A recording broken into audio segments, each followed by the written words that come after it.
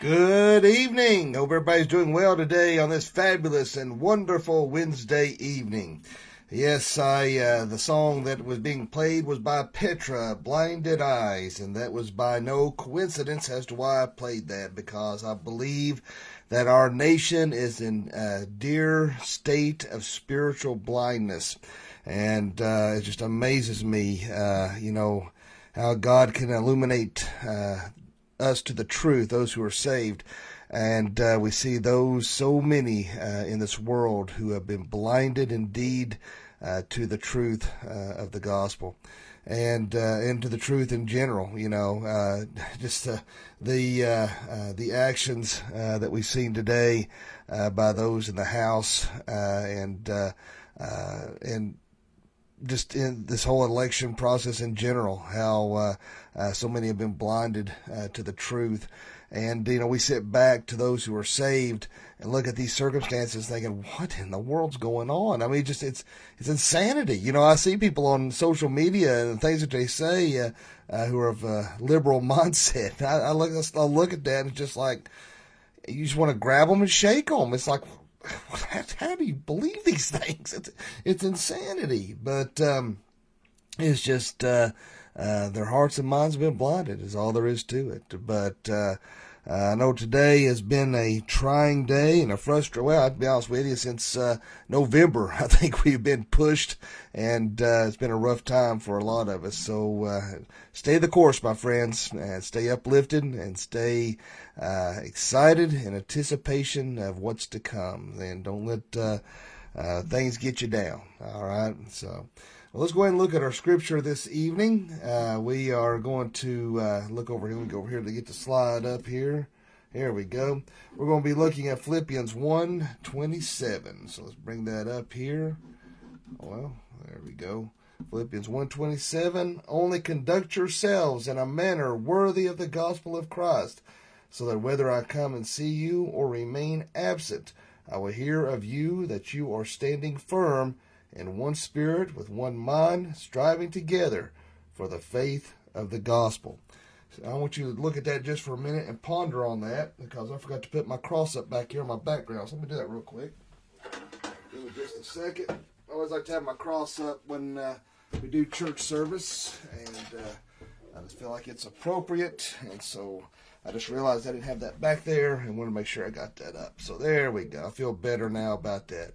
Feel much better about myself. So I've got several people watching here this evening, and appreciate you all. We're going to do prayer requests, and Sharon Boyd said prayers for our country. Most definitely. I think that we definitely need to do that. Let's see here. Fran Pear says prayers for Eddie Green, Glenn Johnson, Miss Betty, Murph, Wendy Lee, Ron Thompson, Nori and Johnny. Robert DeBray, prayers for our country. Let's see here. Good evening, Jamie and Linda. Let's see here. I guess that's all I see as far as prayer requests on there. Now, as of course, I think Fran already had on there about Murph, but we've got Murph, Kim Penix, Jane Kitchings, Wendy Lee, PK, Larky and Nancy, Jackie and Rhonda, Troy and Ginger, Johnny and Nora, Morris and Carolyn, Larry and Dinah, PT and Sherry, Linda and Ralph, Ron Thompson, Kathy Young, David Stennett, Joe Franklin, Pat Brown, Tracy Kent, Donnie Cutshaw, Glenn Johnson, Martin Ledford, Jimmy Russell family, Betty Whaley, Mike Bradley, Michael Masters, Ben Street family, Judy Hale, Willie Smith, Jesse Gray. So make sure we pray for those individuals. And Hoover Smith said pray for Lisa's family. Most definitely will do that. Let's see. I'm trying to see if there's any others here. Pray for Mike Teleferro. I was talking to him the other night, so be in prayer for him. Jerry Keller, he had to have a procedure done, so be in prayer for him. And trying to see here, Verda, Brian, Pauline, Unspoken, and Glenn Johnson. He's got a spot on his lung. So definitely pray for those individuals. And so with that said, let's go ahead and have a word of prayer. Therefore, Lord, we just thank you, love you, and praise you. Lord, thank you so much for this day. Thank you for your grace and your mercy. Lord, I just want to lift up each and every one of these prayer requests and concerns. Lord, I think what's weighing heavily on most people's minds right now is our country and the state of affairs that it is in. And Lord, we know your will must be done before Christ returns to rapture us out of here. And Lord, just help us to stay true, stay strong, keep our eyes on the prize, and Lord, just help us to not give in to anxiety and fears. And Lord, I do pray that you'll be with Eddie Green and Bonnie, and Lord, I pray that you'll be with Murph and Kim Penix and Wendy Lee. I pray you'll be with Lisa's family, and Lord, I do pray that you'll be with Ginger Hood and Troy and Linda David Feathers. I pray you'll be with Jane Kitchings and all the prayer requests and concerns that was just recently read. And Lord, let your will be done in each and every situation. Lord, let us focus on you. And Lord, whatever the outcome is, sometimes when we pray, it doesn't feel like our prayers aren't being answered or being answered how we want or as quick as we want. But Lord, your time is not our time, and your will is not our will. And Lord, let us submit to that. And Lord, know that you are in control of all things. In Jesus' name I pray. Amen. All righty. Trying to think here. As far as announcements go, can't really think of anything major going on. Just, of course, I do the morning devotions at 6:15 every morning. I had so I got started at 6:15. The guy said, you started early? And I said, I looked at the clock. I was like, no, I started at 6:15. Now, unless keep an eye on the Washington County school schedule. If they're out or delayed, then the devotions will be about an hour or so later than that. And I just do that so I don't wake the family up. But, of course, that's in the mornings. And then church Sunday morning, 11 to 12 at 118 Julie Lane. So we'll be there at the church. And Sunday's sermon title will be Attitude Adjustment. And I think it's something that we all will need to listen to and learn from, and so encourage you to be there Sunday morning. Sunday evening, we'll be doing online service right here at 6 o'clock, so be sure and tune into that as we continue our study in 1 Peter. So that's all the announcements that I have or can think of. There could be more than that, but I can't think of any right off the top of my head right now, but that's all that I can think of. So with that said, let's go ahead and look at our scripture this evening. Let's get over here. We're going to begin as 1 Peter chapter 2, verses 11 and 12. Beloved, I urge you as sojourners and exiles to abstain from the passions of the flesh which wage war against your soul. Keep your conduct among the Gentiles honorable, so that when they speak against you as evildoers, they may see your good deeds and glorify God on the day of visitation. All right. And as Pappy always says, bless this reading and the hearing of it to our hearts. So, with that said, let's go ahead and have another quick word of prayer, and let's dive into this and see where the Lord takes us this evening. Therefore, Lord, we just thank you, love you, and praise you. Lord, again, we just come before you and pray that you will bless this evening's teaching. Lord, that you will lead us, guide us, direct us in your word, reveal to us something that we might not have noticed before. Lord, let us learn from this. Let us glean from it. Lord, help us to apply it to our daily lives, to be equipped, to be edified, and most importantly, to glorify you. Let us serve you well in thought, word, and deed. In Jesus' name I pray. Amen. All right. So, look at these verses here this evening. We are look at, it says, Beloved, I urge you as sojourners and exiles. Now, of course, we need to keep in mind, and we've discussed this briefly once before as well, that we are not of this world, okay? We are in the world, but we are not of the world. So you can kind of look at it in the sense that, say that we were in outer Mongolia, all right? We would probably stick out like a sore thumb, and we realize, people would spot us as strangers in that land. So we may take on, we may take part of some of the customs. I don't know, maybe they you're not allowed to use a toothpick out in the open. You have to keep it covered with your hand. But, here in the United States, everybody just picks their teeth out in the open. It's really gross. But, people do that. So, but while you're there, you take part of that custom, so you don't offend. And, but yet, you're still, fully an American, but you're still a stranger, in that land. Well, that's kind of like what we are here as Christians.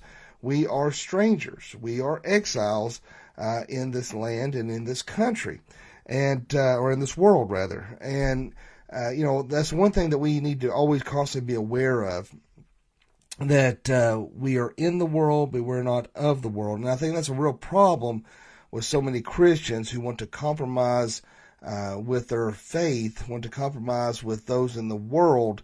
It's like, I was talking about a little bit this morning. Someone had messaged me and was wanting to know why Christians aren't making more, or churches aren't making more of a voice in regards to laws and government. And the fact remains, and I hate to say it, that churches compete against each other. Pastors are jealous of each other. And because, I'll be honest with you, to find churches such as Fountain Life Bible Church, there are other churches out there, don't get me wrong, I'm not saying there's not, but to find good Bible-believing churches are becoming a rarity. So many have, they want that affirmation from the world rather than pleasing God. And, we was talking about, drinking of the milk in prior passages, and how those that were scam artists or whatever, or being deceitful, they would water down that milk in that way, so they can gain a profit, and was doing wrong. Well, that's what a lot of churches do. They water down the gospel so they can appease man. And so that's why you won't see a lot of pastors speak out like me and my dad do. You don't see a lot of churches going out on the front lines and trying to fight against a lot of things that are wrong. Because they don't want to be labeled as bigots. They don't want to be labeled as hate mongers. They don't want to have that label, so they won't stand up and speak out. And I had was talking to an individual earlier. I was just trying to choose my words carefully. That had real questions about the rapture and what all that entailed, and if we would be here when the Antichrist reigns. That depends on your views on eschatology. If you're a pre-trib believer, a mid-trib believer, a post-trib believer, pre-meal, post-meal, you got all those things that factor into that. And I don't get into all those. Maybe we'll spend a night on the rapture, on the tribulation, those kind of things. We might do that one evening, but if the Lord leads. But some believe that we'll be raptured out before the Antichrist reveals himself. I'm more in the inclination, as I told this individual, that we will we may be here partially for that. And they were like, well, why? Why would God do that? And I said, because God may test our faith, and that He may do that weeding out of the wheat and the chaff to see who is truly believers.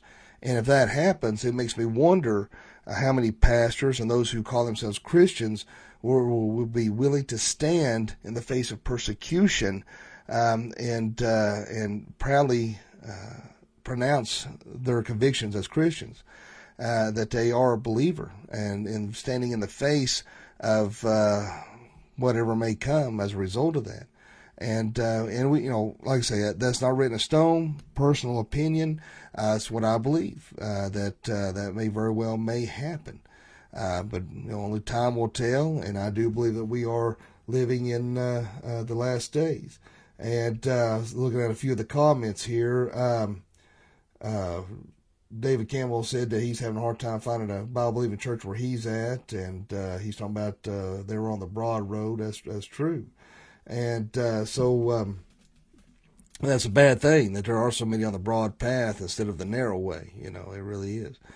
But now I may make mentions of comments from here to there. You know, I don't read a lot of the comments while I'm speaking, but if I see something, I might address it. But don't get your feelings hurt if I don't read every one of the comments while we're teaching this evening. But so we see that, beloved, I urge you as sojourners and exiles. Now, again, we see that we are not of this world. Okay, remember that. We are just passing through. We are pilgrims. Okay, I know when people think of pilgrims, they think of the broad hat wearing, dressed in black pilgrims who landed at Plymouth Rock, and we may make brief mention of them at Thanksgiving as we're stuffing our face, but may not have a true understanding of who they are and what they had to go through and how they come here to escape religious persecution. Despite what those on the liberal side may try to tell you to the contrary. But so they were those strangers. But that's what we see here at the heart of this mindset, this precious truth. Peter uses beloved as a form of address to assure his readers of his love for them. That's what we're seeing here. Okay, and in fact, John Piper goes as far as to say that he would even add therefore in front of that word beloved as a part of that. And so we see that, therefore, beloved, I urge you as sojourners and exiles to abstain from the passions of the flesh. Now, of course, obviously, when we think of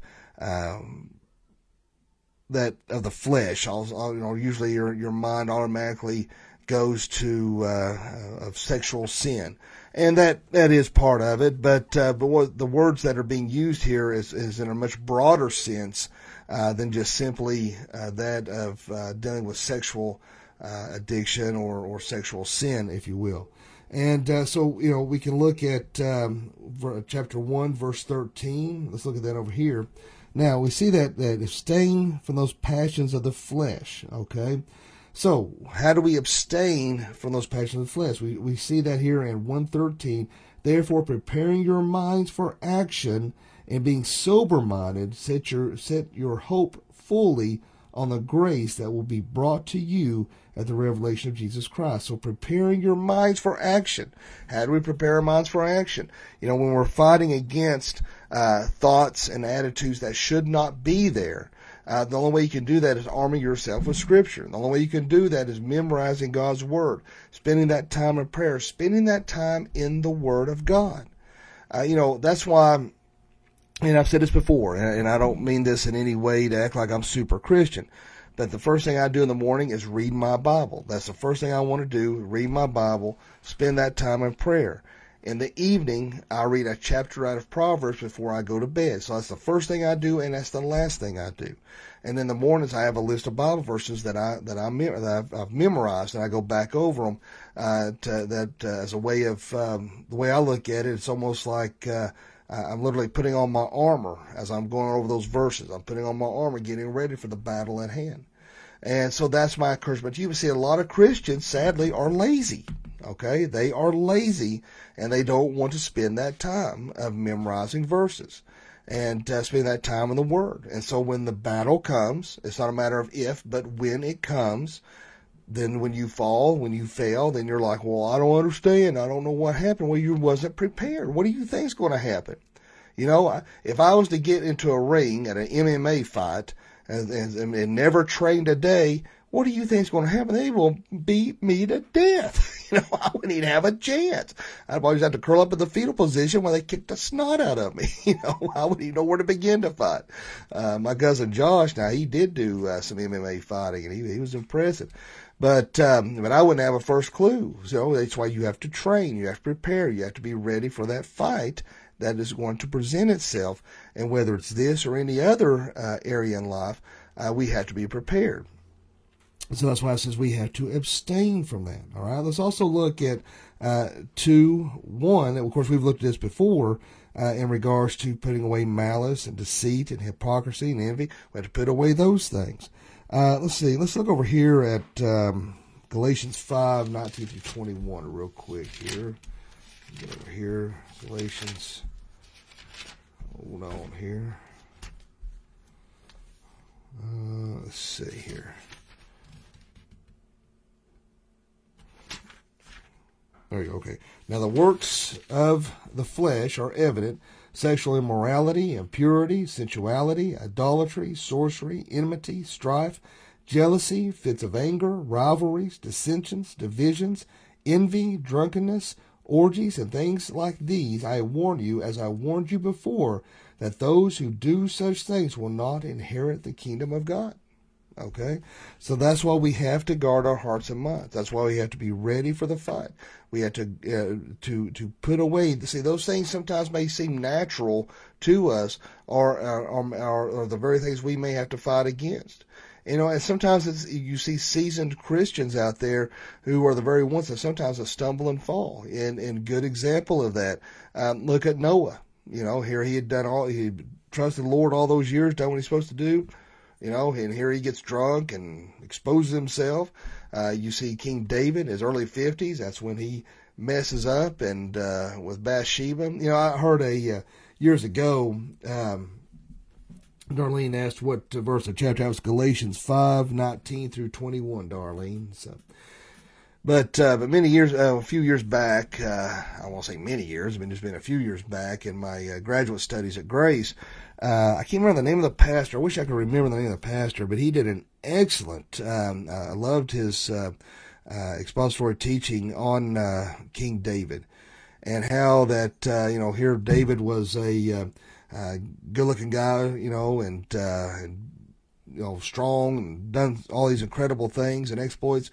But his take on how he paraphrased what was going through the mind of David before he sinned with Bathsheba, it was an excellent teaching. I wish I could remember his name, and I have to go back and look through some of my books, see if I can find it. Maybe I can post it on social media and y'all can watch it. But just talking about how he was probably getting older, not feeling as attractive, maybe balding, that happens as you age.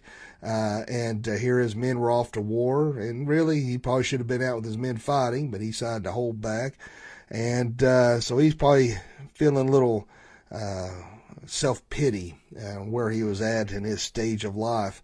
And then next thing you know, his eyes were wandering down on where it shouldn't be. And he probably might have even fought it a little bit and said, "Oh, I better not look at that. That's not right. I shouldn't do that." And then he probably just kept lingering a little longer than he should have.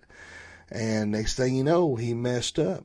And I think that's, I think we need to be aware, particularly as seasoned Christians, the pitfalls and snares of, we may take for granted our walk with the Lord. And we may not be as armed and as guarded as we should be in our lives. And, of course, y'all know I've really been getting into woodworking and really enjoy it. We've been trying to do a little side business, and that's one thing I was telling, one thing Dad was expressing to me here not too long ago, that the most dangerous tool in the wood shop is the one that everybody gets used to. And there's truth in that. You get used to that saw blade, and you're not as careful with it as you once was. I know with that miter saw, I tell you, it's still, I haven't got to the point where I'm just comfortable with any saw, to be honest with you. And I know when I go to cut that thing, I make sure where my fingers are at and where it's at. And I'm telling you, every time I cut, I still it just makes me nervous wreck, And that's how, we can't flirt with sin. We need to be that cautious of okay, where's my fingers at? Don't get in a hurry. That's what I tell my wife and daughter. I said, do not come in and talk to me. If you see me with a saw, you wait till I get done, then you talk. Don't come up and scare me, and because I don't want to be preaching and I'm got like this, going on. But it wouldn't be good. But we need to be very careful. And I think sometimes we take for granted our walk with the Lord and who we are with God, and it's a lot easier to lose our focus, I guess, maybe is a way to look at that. But one thing, again, we have this war to fight. We have these fleshly lusts to fight. You can even look at the fact that Scripture talks about cutting off your hand if it offends, or plucking out your eye if it offends. And every time I read it, I've said this before, and I probably should just let it go. But every time I hear that, those verses, in particular, it says "cut it off." I'll never forget back in the 80s, we were watching Little House on the Prairie, and Carolyn Ingalls had got an infection in her leg, and she was misinterpreting that scripture that she should cut off her leg. And I'll just never forget my dad hollering. He said, "That's not what that means, lady. That's not what that means, lady. Don't do it." It's just like, whenever I read those verses, that comes to me just like it was yesterday. I get so tickled because Dad was just like, he's on that TV. That's not what that means, lady. I'll never forget that for as long as I live. I get tickled. He was tore up that Carolyn Ingalls might misinterpret that scripture and cut her leg off. So, but she didn't. So they didn't have to call her Gimp after that. But anyway, but even George Mueller, there's a good quote here talking about George Mueller as an old man who had walked with God for years, used to pray, "Lord, don't let me become a wicked old man." Because he knew the propensity of his heart towards sin. And I think that's something that we, as George Mueller, a mighty man of God, that we need to be aware of. That no matter what stage of life we're in, doesn't mean that we are exempt from wickedness or sin. And that's why we need to constantly be praying about that in our hearts, that we do not fall in to that temptation to want to sin, to fall into that temptation to watch something we shouldn't, to listen to things we shouldn't, to whatever it may be. You know your weaknesses, and the devil knows your weaknesses, and he knows how to stumble you up. And you may be going good for, you may think, "Oh man, I've beat this addiction," or I'm doing well. And guess what? Just when you think that's going to happen, that's when the old devil's going to throw something out there to mess you up. Every time. And, it's all that I can tell you to do is take it a day at a time. Know the battle is at hand, and be prepared to be ready. You're going to be successful sometimes, and you're going to fall sometimes. It is just, that's why it's called a battle, and the old devil knows where to shoot them fiery darts, and he knows that weak spot in that armor, and that's where he's going to aim every time. But as we mature as Christians, we hopefully will recognize more of those snares and pitfalls. We know where to put up our shield and in the battle, and not fall quite as easily, and avoid those areas we know is going to bring us down. And so that's why we need to be very careful, and that's what we're seeing here, that to abstain from the passions of the flesh, which wage war against the soul. So we need to be very careful about that, that we abstain from those passions. Those, in fact, let's try to think here. We can look up at, let's see here. Yeah, let's look up, we were looking at verses 9 and 10 Sunday evening. But we can look up here at 9 and 10. Remember, in regards to our passions and abstaining, we have that encouragement here in verse 9, "But you are a chosen race," all right? Don't forget who you are in Christ Jesus. "A royal priesthood, a holy nation, a people for his own possession, that you may proclaim the excellencies of him who called you out of darkness into his marvelous light." All right, so don't forget who you are in Christ Jesus, and that you have been called out, and that you have been, that has been those excellencies. All right, and when you give in to those passions, when you give in to those lusts, it dims that light. All right, it dims that usage that God may have for you, and it clouds your thoughts, it clouds your mind. Pornography, it clouds the. You've heard my dad talk about this before, talked about, scientifically how that it produces a chemical effect in a man's brain to the point it's similar to that of one taking drugs like heroin or something like that, it literally produces that euphoric kind of feeling. And what's sad is pornography is on the rise among women. It's almost that of men. So that's why we have to be on our guard and Be careful not to go down the path that's going to lead us away from God, because when you mess up and you continue to mess up and you're in that vicious circle of I sin, ask for forgiveness, I've sinned, ask for forgiveness, it's hard to get out of that.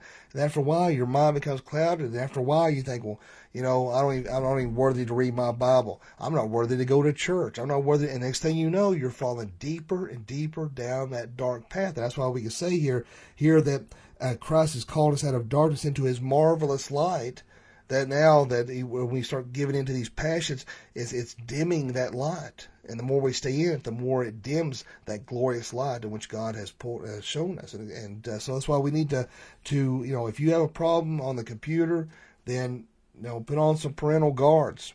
Have someone who has a friend that you can talk to that can help you stay accountable, that you won't go into those pitfalls and avoid those areas that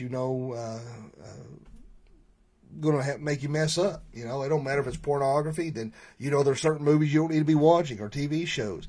If you are an alcoholic or a drug addict, then to avoid certain parts of town or certain people who are triggers that will cause you to mess up and to cause you to partake in those drugs or alcohol, whatever it may be. We have those areas that we have to find. All right, so we see that there. To abstain from the passions of the flesh, which wage war against our soul. Let's see here. In regards to abstaining, let's look at 1 Corinthians 5, 6 through 7 real quick. 1 Corinthians 5, 6 through 7. Get over here just a little bit. Corinthians 5, 6 and 7. All right. Your boasting is not good. Do you not know that a little leaven leavens the whole lump? Cleanse out the old leaven, that you may be a new lump, as you are unleavened for Christ your Passover. So we see that there, that we need to have that cleanse, that we need to be a new lump, if you will. Okay, so we see that there, that in order to have that, to abstain, that little bit of yeast, that little bit of leaven there, that little leaven leavens the whole lump. Okay, and then we look back at 1 Peter 2:9. Let me get back over here, 1 Peter 2:9, where he's talking about again, but you are a chosen race, a royal priesthood. Now let's look over here at Matthew 7, 17 through 29. Okay, Matthew 7, 17 through 29. I thought I had that marked. Yes, I did. So let's go over here. What is Matthew 7? Matthew 7, 17 through 20. So every healthy tree bears good fruit, but the diseased tree bears bad fruit. A healthy tree cannot bear bad fruit, nor can a diseased tree bear good fruit. Every tree that does not bear good fruit is cut down and thrown into fire. Thus you will recognize them by their fruits.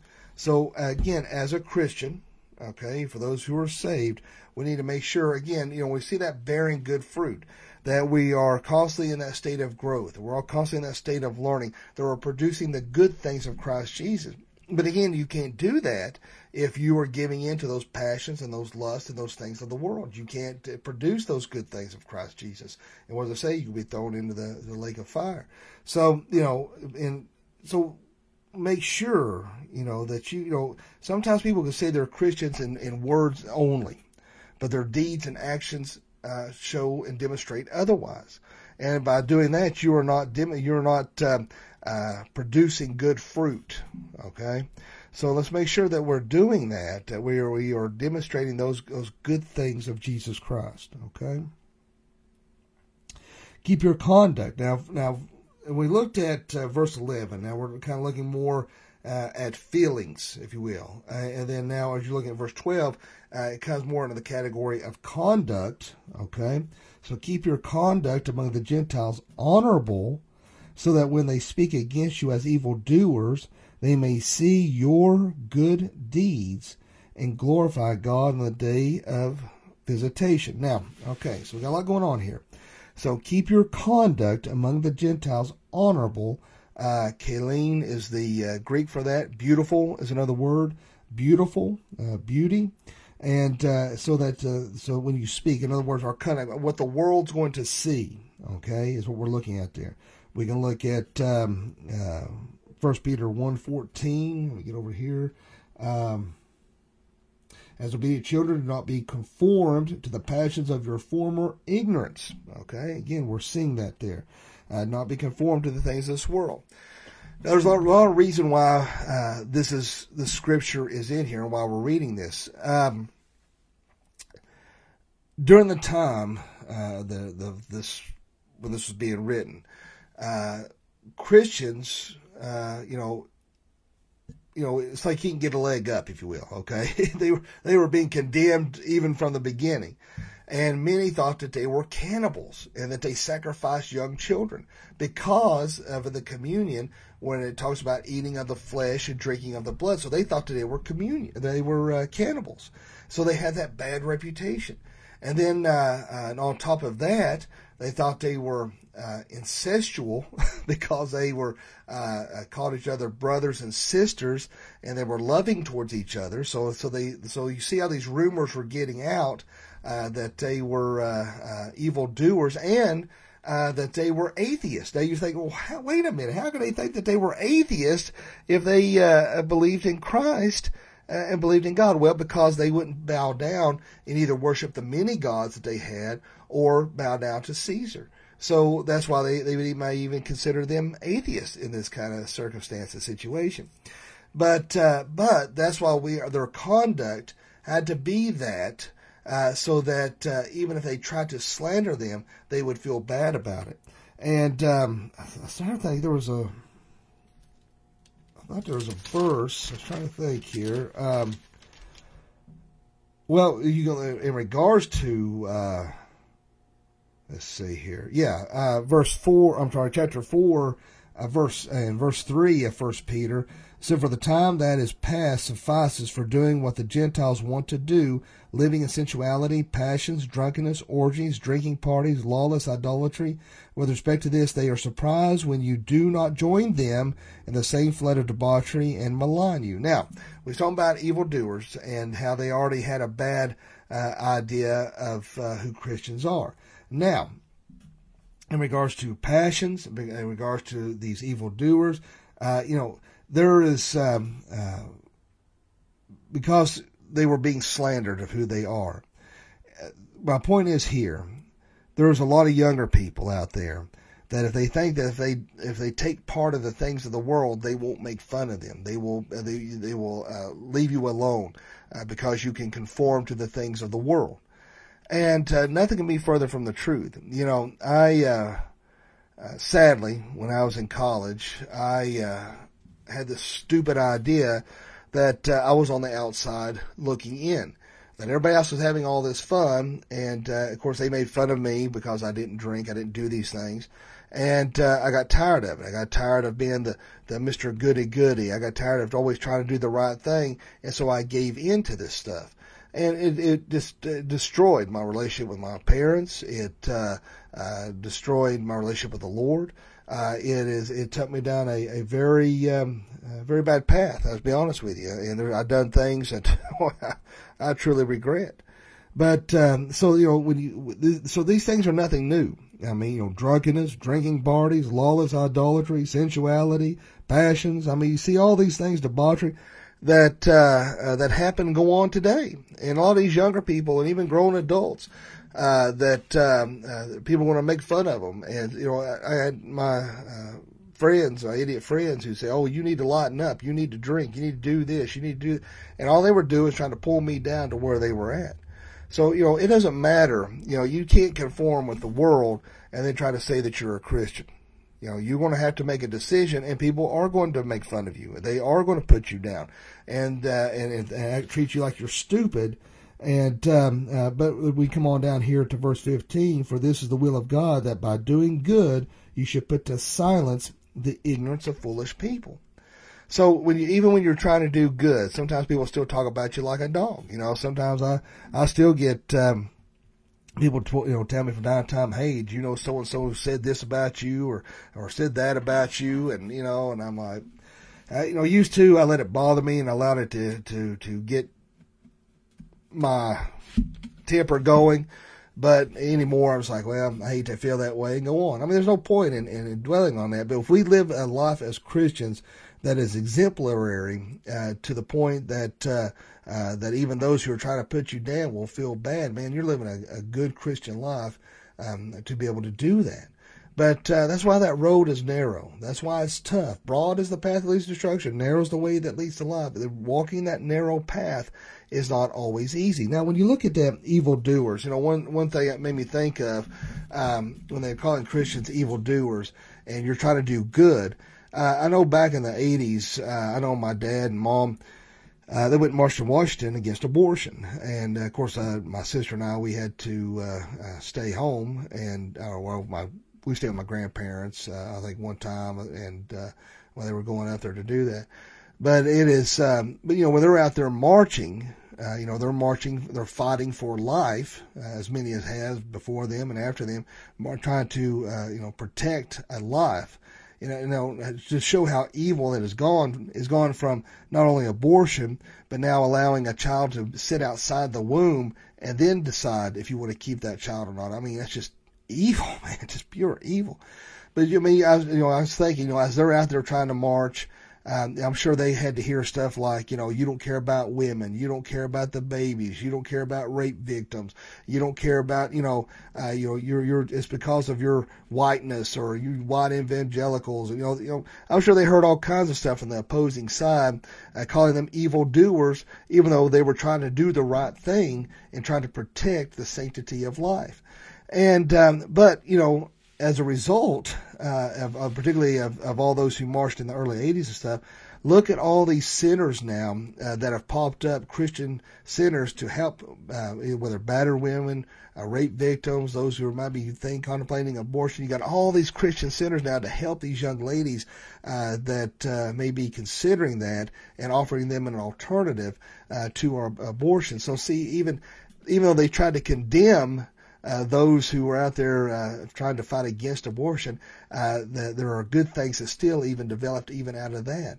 So you kind of see where I'm coming from here, that even though Christians may be called evildoers, look at it even today, that, for those who are trying to do right, for those who are trying to stand on the right side of history, if you will, okay? And but look at how they look at Christians. They look at Christians as hate mongers, look at Christians as the bigots, they look at Christians as unloving and hate-filled. Why? Because we will condone transgender, alternative lifestyle choices, homosexuality. We don't condone abortion. We don't, everything, you got to look at, to me, to be a liberal and a Christian is just, I don't see how. I mean, every single thing that a liberal hates is everything that a Christian is for, so it's insanity. So that's why, they look at us like we are evil. In fact, if you look in Portland, in the midst of, in fact, I hit on this here, it's been a little while back when I was talking about, oh gosh, what's my mind's went blank, the racial, oh my gosh, I keep losing my mind, just went blank on me. It's not racial profiling, but racial inequality. No, oh my gosh, anyway, the point is they literally called Christians evil. In fact, if you remember the woman they shouted down the restaurant because they asked her, "Do you believe in God?" Because they didn't want to, so they shouted her down because she said she did believe in God. See, they called us evil. Is that not insane? I mean, that is just absolute insanity that they would call a Christian evil. But that's where we've come. That good is considered evil and evil is considered good now. And so, and I know a lot of people are freaked out and tore up because of where our nation is headed and what's going on, and they're scared to death. And I'm trying to tell people, guys, there is nothing to be afraid of. Okay? There's nothing to be afraid of. God has this. Trust in Him. and He will get you through all these things. There's not a thing in the world to be afraid of.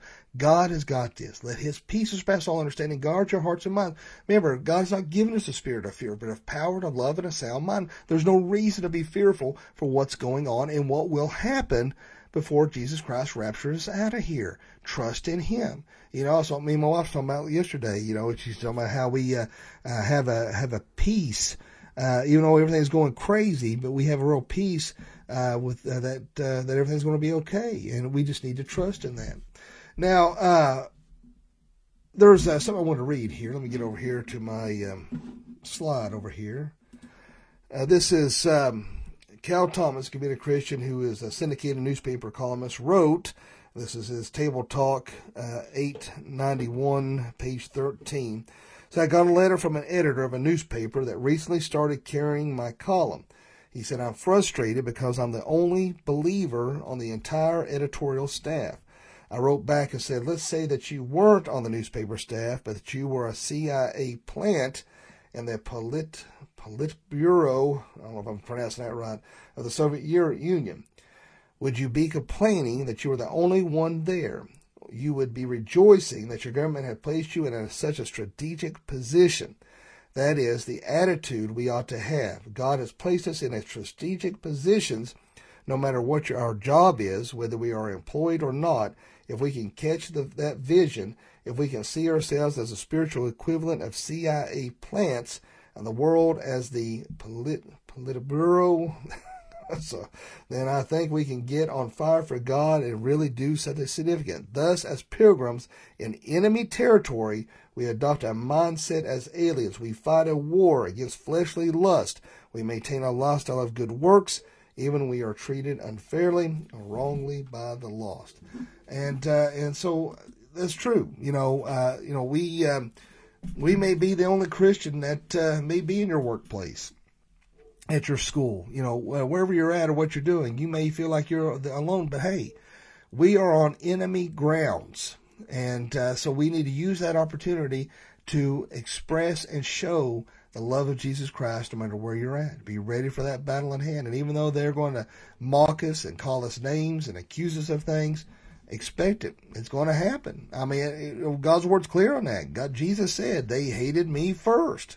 So don't be shocked. Don't be surprised that they're also going to hate you as well. Okay? So they're going to speak against you as evildoers. They may see your good deeds and glorify God on the day of visitation. Now, let's see here. We can look at, I'm trying to think here. I thought there was another verse I was going to look at, but I guess not. Well, let's see. We can look at Acts 15:14, I think it was. Hold on, let's look over here real quick. Acts 15:14.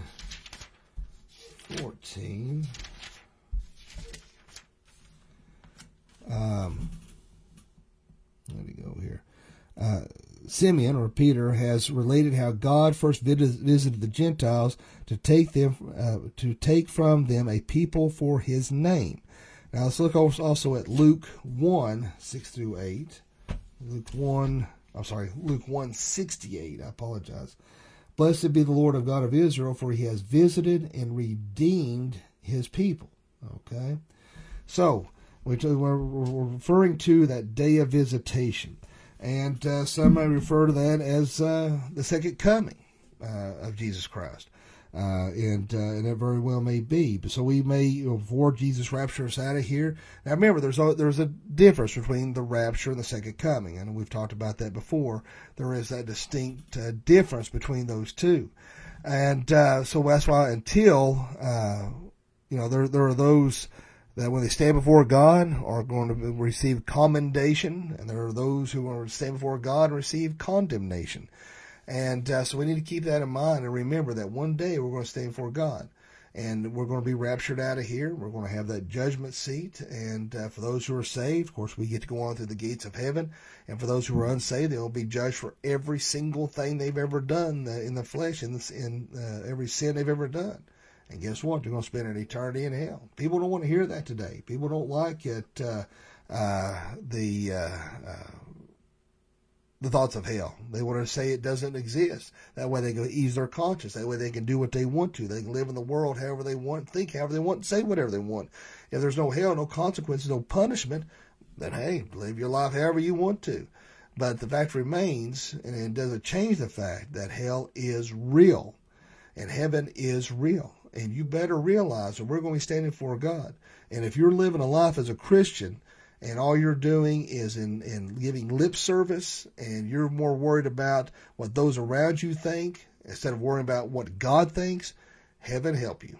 Because we need to be worried about what God thinks, particularly in these last days. And the fact that, we're going to be standing for God sooner or later, whether he raptures out or not.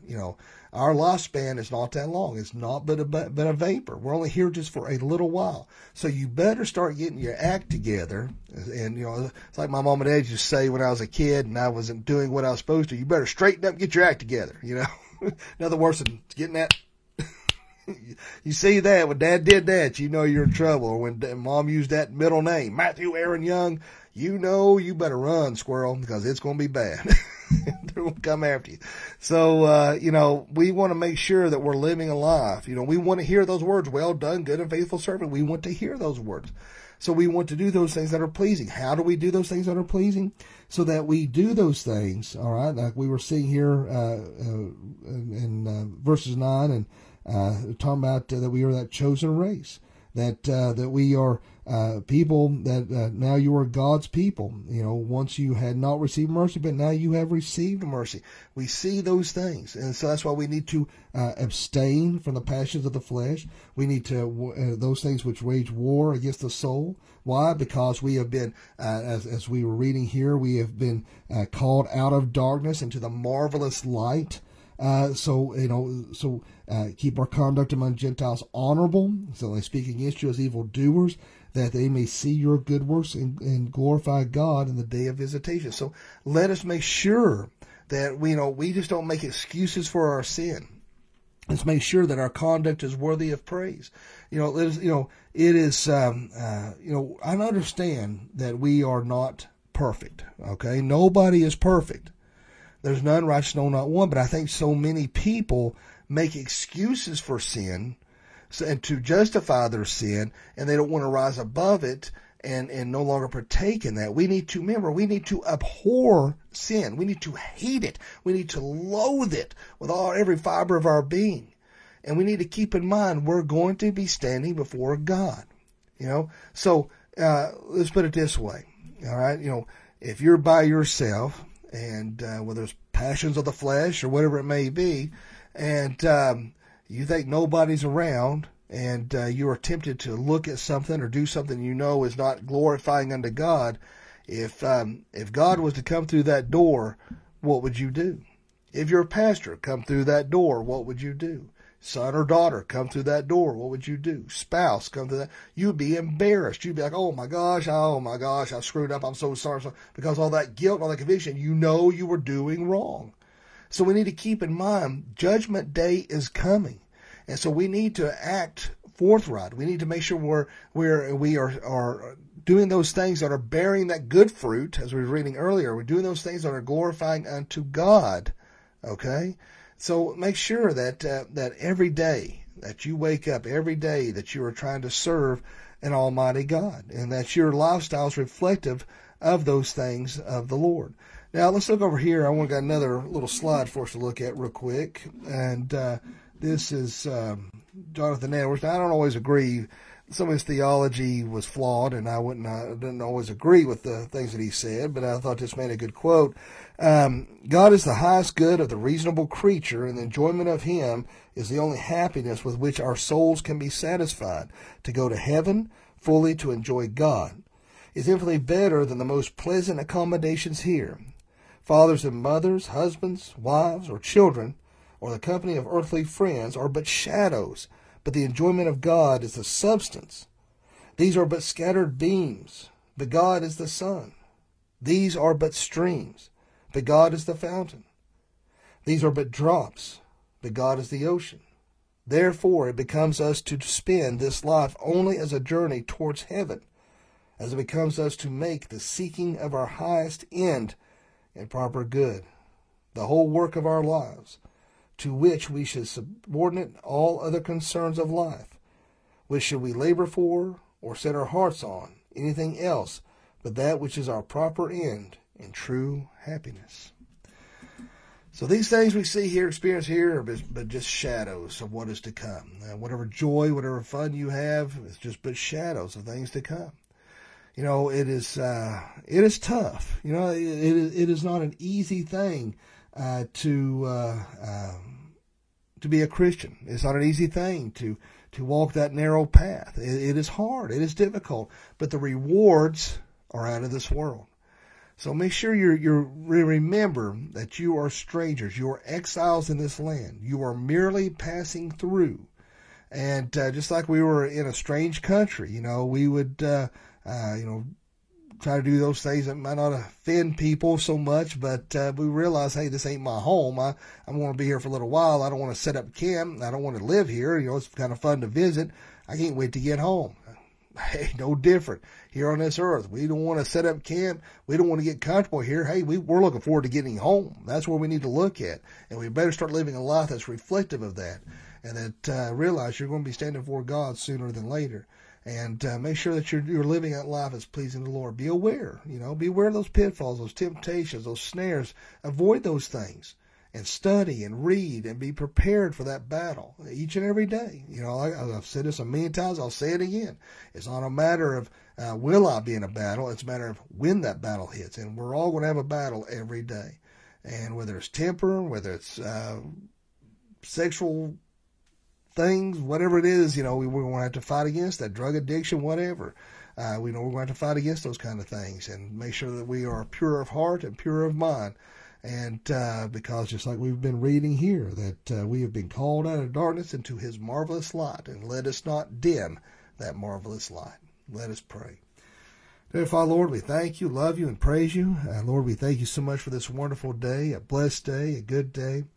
Lord, help us to live that life that is reflective of you, that change of heart, that change of mind, to reflect and show that we have been redeemed, we have been sanctified, we have been glorified through you, Lord Jesus. Help us, Lord Jesus, that even those who try to malign and slander us, that they would even feel guilt because of the good that we're trying to do to serve you. And Lord, if there's anyone watching this evening that doesn't know you, let him pray this prayer. Dear God, forgive me of all my sins. Jesus, I know you died on the cross for me. I know you rose from the grave for me. Come into my heart and save me. Fill me with your Holy Spirit. Lord, be with us, lead, guide, and watch your protection. We'll meet again. In Jesus' name I pray. Amen. Well, I appreciate all you guys and gals for watching this evening, and want to make sure to invite you out Sunday morning from 11 to 12 at 118 Julie Lane. Be sure to join us. And Roger Winter said good teaching. Thank you, Roger. Great sermons. Thank you, Mr. Trailer. You're a good man, and God bless you.